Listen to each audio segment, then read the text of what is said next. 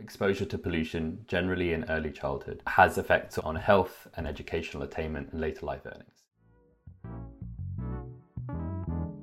Hi, I'm Clémentine Vanefontaire. I'm an assistant professor of economics at the University of Toronto, and this is Inequality Talks. Jonathan Colmer is an assistant professor at the University of Virginia's Department of Economics and the co-founder and director of the Environmental Inequality Lab. His research combines data with insights from economic theory and environmental science to better understand how economic activity and the environment influence one another. He is particularly interested in understanding how environmental quality affects economic opportunity and inequality. He spoke to me about his recent work with John Voorhees on the intergenerational effects of prenatal pollution exposure. Thank you very much, Jonathan, for joining me today. Thank you for having me. We know that it's been pretty well established that disparities in health and economic outcomes persist across generations. I wanted to ask you what motivated you to look at the transmission of shocks that happens in early life specifically. In terms of our understanding of air pollution, as you say, it's the case that we know that air pollution is important in shaping economic opportunity. So a lot of research by folks like Reed Walker and Janet Curry and Michael Greenstone, amongst others, have shown that exposure to pollution, generally in early childhood, has effects on health and educational attainment and later life earnings. And then, there's other broader literatures that have argued the importance of parental wealth and health in shaping opportunities for their children. But the sort of less clear dimension has been the degree to which pollution itself is having a persistent effect across generations. Now, we know that there is persistence in exposure. We've seen that in the broad literature across fields and looking at environmental justice, but much less on trying to causally identify how shocks in early childhood sort of persist across generations. And so that's what we sort of set out to try and understand in this project. So one of the main challenges of a researcher when they want to study how disparities persist across generation is the need to actually link individuals across generations. What is the novelty of your approach in terms of data collection? And can you tell us a little bit about the type of data you use? Yeah, so this project was really the first project that myself and John Voorhees, who's principal economist at the US Census Bureau Center for Economic Studies, and I have been working on. It's part of a broader research partnership that we've now been working on for nearly half a decade, thinking about trying to provide a more systematic understanding of environmental inequality in the United States. And so part of that work has been building up data infrastructure. And so this was the first project to really start thinking about it, which motivated then the broader work that we've been doing. And so in this data, what we start with is we take everyone from the decennial censuses in the year 2000, everyone who's ever responded to the American Community Survey, which is a very popular data set that people in the US have used, which is a representative household survey for about sort of 4 or 5 million people every year. It's a repeated cross-section. So we take everyone who's ever responded to that between 2005 and now we're using up to 2020. So this is, if you add up all those people, it's almost sort of 40% of the US population. And so using information from the decennial census and the ACS, we're then able to understand, based on information questions that are asked, parent-child linkages. So we know for the head of households with certainty who their children are, because that's one of the questions that is asked. And then we also have these sort of probabilistic links as well. And so this allowed us, just using this data set, to put together a data set that gave us 150 million parent-child links. In more recent work, we're now at the stage where we were developing a microdata infrastructure called the Environmental Impacts Frame, which allows us to follow the near population of the United States with residential histories, employer-employee linkages, family structure, earnings from tax returns for nearly 2 decades. So going back to the late 1990s. And so this was the origin project in more recent efforts. And so to be able to establish a causal link between in utero exposure to pollution, the role of environment, and health disparities, you need a quasi-random variation. So could you walk us through the type of policy change you use to establish that causal link? The main challenge when we think about trying to identify the causal effects of pollution is that people are choosing where to live, and pollution is choosing where to live based on where firms and other mobile sources of pollution are going on. And so it's difficult to tease out the effects of pollution from other sort of socioeconomic characteristics and changes, right? So polluted neighborhoods are less attractive, and so they tend to, we also know that pollution exposure is a lot higher for historically disadvantaged communities. And so to isolate the effects of pollution, we need to have some sort of plausibly exogenous variation, which is independent of other sort of more structural differences. And so what we do is we exploit what is now at least a well understood, if not well established, approach in the literature, which is to exploit the introduction of the 1970 Clean Air Act amendments. And this was arguably one of the most important federal policies to be implemented in the United States in the post-World War II era, and it's still one of the most important environmental regulations in the United States. And it was first implemented in 1963, but there were big concerns about the degree to which it had much bite in terms of actually being implemented effectively and enforced. And this was largely due to sort of a lack of federal oversight. And the 1970 amendments were very important because they substantially expanded the role that the federal government had in terms of implementing and enforcing regulations. It resulted in the introduction of the EPA, as well as the National Ambient Air Quality Standards, which are still used to date to enforce and to monitor air quality in the United States. So we used the implementation of these amendments. So there were some areas that after the policy went into effect were in non-attainment. So they had air quality which was above the maximum allowable concentrations. So these areas had too much pollution. And then there were other areas that were already in compliance. They had levels of pollution that were meeting the standards. And so this gives us sort of what we think of as in applied economics as classic difference in differences type of variation, right? We have cohorts of children who were born before and after the implementation of the Clean Air Act. And some of them were born in areas that were in non-attainment and so had to reduce pollution to become in compliance, whereas others were born in areas that were already in compliance and so didn't have to do anything. And so what's quite nice about this is that, we think that this gives us some sort of plausibly exogenous variation in the pollution, which is independent of the sort of other socioeconomic characteristics that are going on. And this is, as I say, this is a widely used research design. It was first implemented by Ken Che and Michael Greenstone in 2003 and has been used by many dozens of papers since. We're not reinventing the wheel here, sort of using what's been done in the past. One particular aspect of your research setting is the fact that exposure to pollution matters over the entire life, not just before birth. How do you overcome this challenge in your analysis? This is one of the things that we really like about this research design as opposed to others. So, for example, you could think about other forms of exogenous variation in pollution, like, for example, wind speed or wind direction, right? If you have pollution that is blown from one area to another. But the point you're making is that children who are born in polluted neighborhoods are going to grow up in polluted neighborhoods. And what we're really wanting to do is to isolate the effects of early life exposure. With the Clean Air Act research design, right, the children who were born in areas that went into non-attainment but were born before still benefit from those reductions in pollution that we see at age 1. At age 2, at age 3. So by comparing exposures for prenatal exposure, in utero exposure for children born just after the implementation versus just before, we get that sort of additional year of clean air. That's what we're ending up isolating by comparing exposure in the 9 months of gestation in non-attainment versus attainment areas. That difference compared to the non-attainment before and after, that's isolating that short acute period of exposure, which we're wanting to then use to then think about the longer run effects for the first generation. And then the focus of our analysis in this paper is to then see, well, how does that then affect the children of those that were in utero exposed sort of 50 years later? La minute technique. So in this podcast, researchers take about 1 minute to try to explain one technical aspect of their work. And I wanted to ask you to explain maybe the intuition behind the exclusion restriction in your setting, what that means and why it's relevant in your context.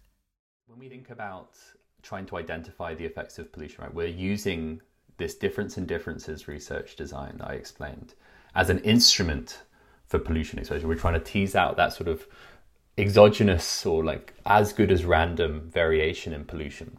To then interpret our effects as the effects of pollution on later life outcomes as opposed to the effects of the Clean Air Act, right? It has to be the case that the Clean Air Act only affects the later life outcomes of the second generation through reductions in pollution, right? That's what we mean by the exclusion restriction, right? And so the main threat to that assumption in this context would be that there's this classic idea in environmental economics and economics generally, which is that there's this trade-off when we think about environmental regulations between improving environmental quality and the economic costs associated with that, right? And so if the 1970 Clean Air Act resulted in declines in industry and job loss, like the environmental regulation kills jobs hypothesis, then it's possible that the parents of these children suffered income losses, which could also have affected the gestational environment, and that could have contributed to later life outcomes for themselves as also the later life outcomes of their children.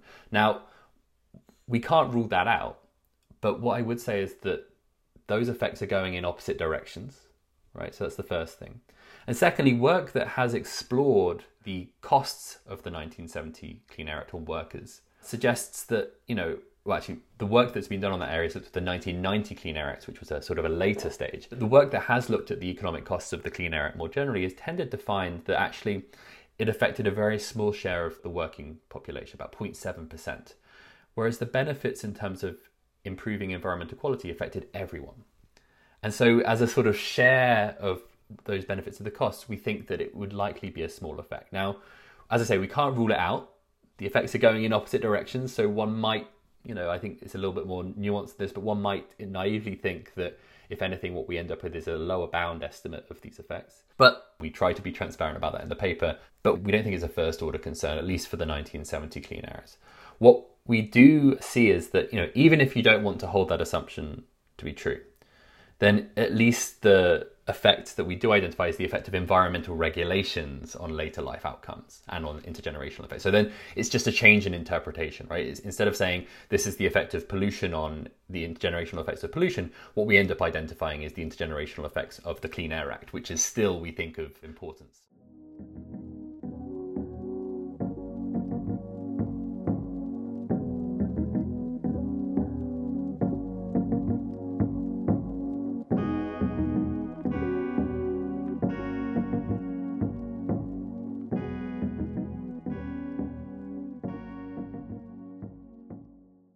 So specifically, how do you quantify this overall effect of early life exposure to pollution?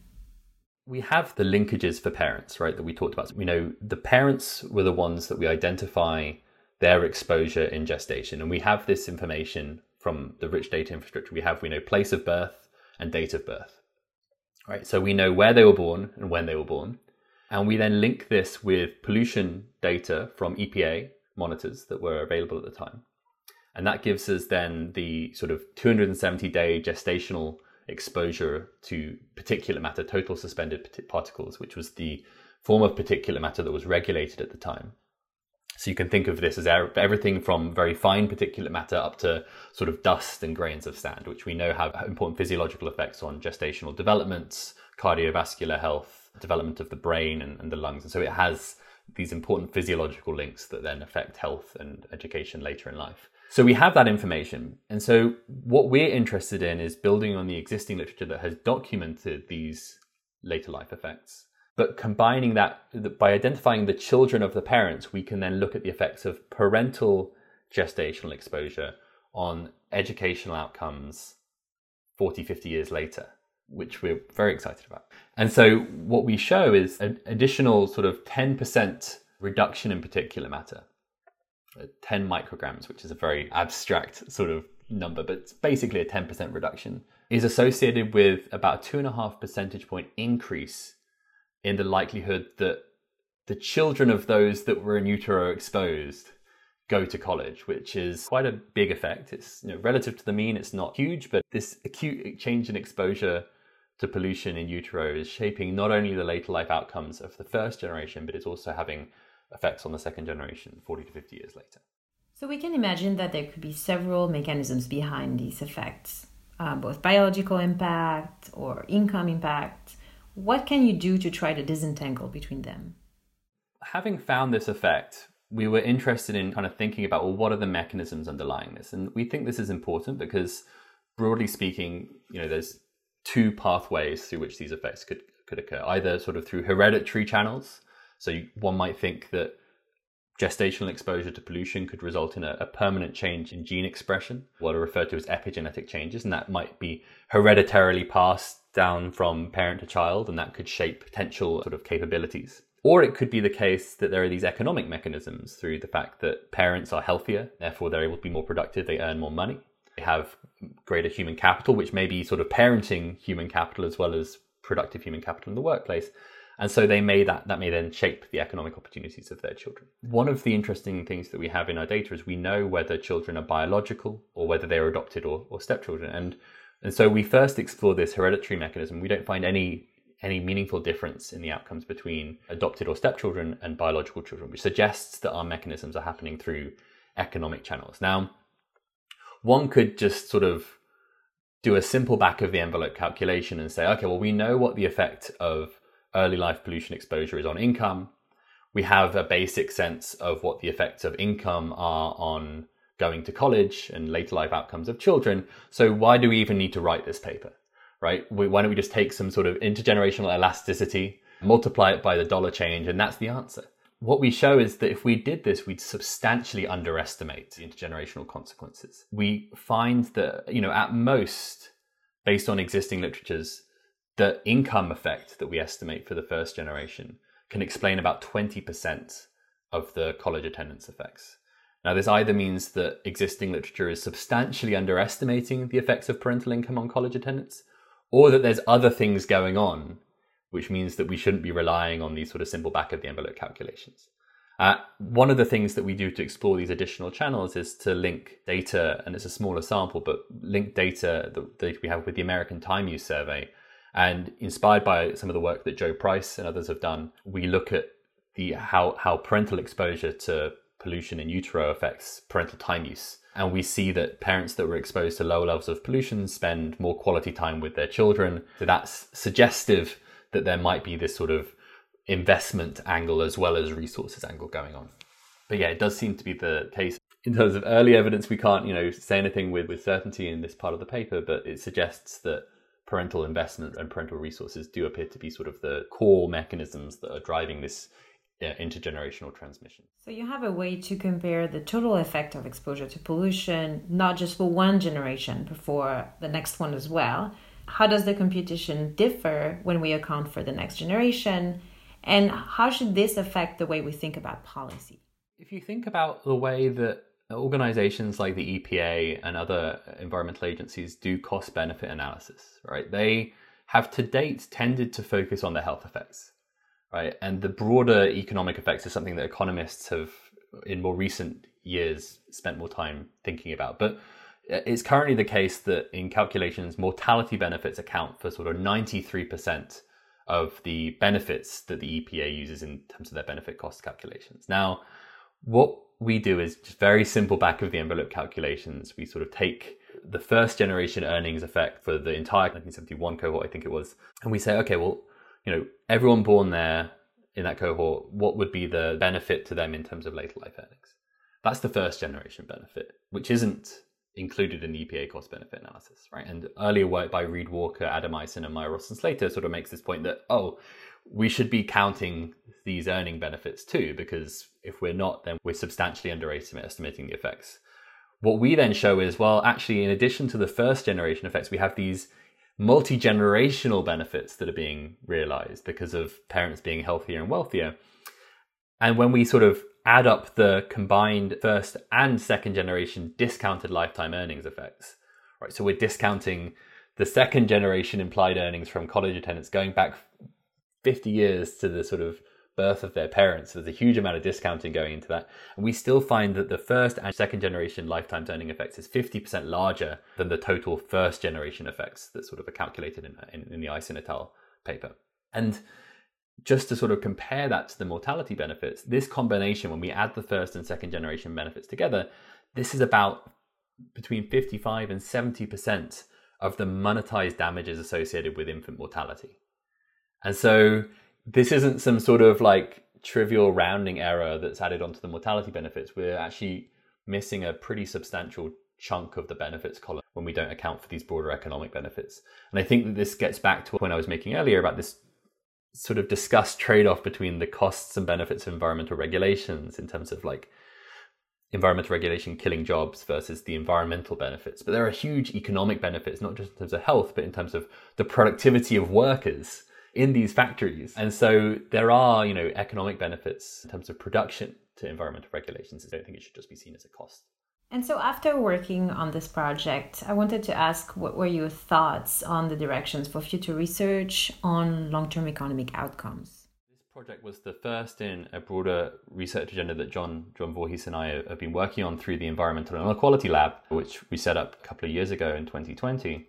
And this really motivated our interest in trying to understand the contribution that environmental quality more broadly, not just air pollution, but trying to understand, for example, exposure to natural disasters, extreme heat, wildfires, flooding, right? What is the distribution of exposure to those things, and what are the distributional consequences of those events? It's well established that there are disparities in exposure to air pollution and other sort of non-mobile sources of pollution, but providing sort of systematic and comprehensive evidence of this for the near population of the US, we think is very important. But in terms of building on the sort of long run effects side of things, one of the things we really want to understand is, now that we have this sort of well-established literature based on micro evidence, well identified to the best of our abilities at least, how much does this really matter?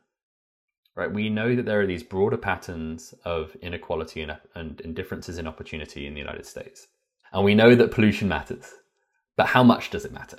And so the work we're currently doing is trying to get into that question a little bit more. It's more of an R squared question than a beta hat question, right? Given that we know that there are these disparities in exposure to air pollution and disparities in terms of black-white gaps in exposure, as well as black-white gaps in economic opportunity and mobility and inequality, how much can pollution contribute to this stuff? Because pollution is shaping education, it's shaping health, it's shaping decision-making, productivity, later life earnings, ability to participate in the labor force. And so it's sort of a fundamental driver of maybe these broader proximate causes in health disparities as well. We are interested in understanding the contribution of air pollution. And our early work is suggesting that it can account for a non-trivial share. Not majority, of course, but it's, I think, relative to what a lot of people's priors are in terms of the role that environmental quality plays in these more systemic patterns of inequality and opportunity. Air pollution, I think, is a larger contributor than people have historically thought. And so that's the direction we're heading in. So before we wrap up, I wanted to ask you if you could share a recommendation with us of a book, a movie, or anything that inspired you. In terms of a book, one of the books that I've really enjoyed reading recently is a great book by the sociologist Jill Lindsay Harrison. So I think one of the important things working in the space of environmental inequality and environmental justice is the importance, and I think economists should do this more generally, is engaging in other fields. And one of the areas within the environmental justice debate that economists haven't engaged in as much is this idea of procedural justice. So when we talk about inequality, there's different types of inequality. There's distributional inequality, the idea that there are differences in exposure to pollution, for example. And then the distributional justice is one area.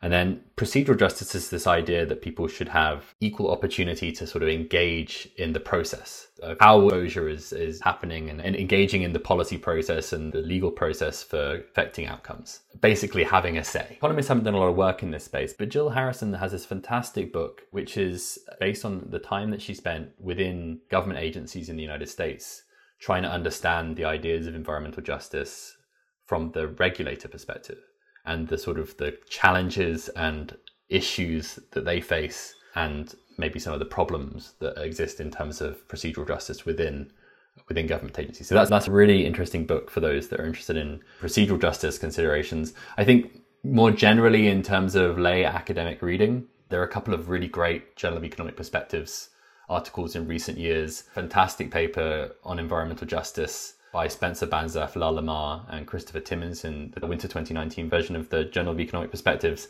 And then for those that are interested in the Clean Air Act, which is now 50 years old, Janet Curry and Reed Walker have a great piece in the fall 2019 version of the Journal of Economic Perspectives on the history of the Clean Air Act and what economists have had to say about it. So I think that gives a number of things for people to read if they're interested in what we've been talking about. Thank you so much, Jonathan, for sharing this with me. Thank you for having me. This was Inequality Talks, a podcast recorded by Clémentine Vanet-Fonterre in Toronto. I want to thank Aisha Philippe for editing this episode. Music is by The Count. Thanks for listening and stay tuned for the next episode.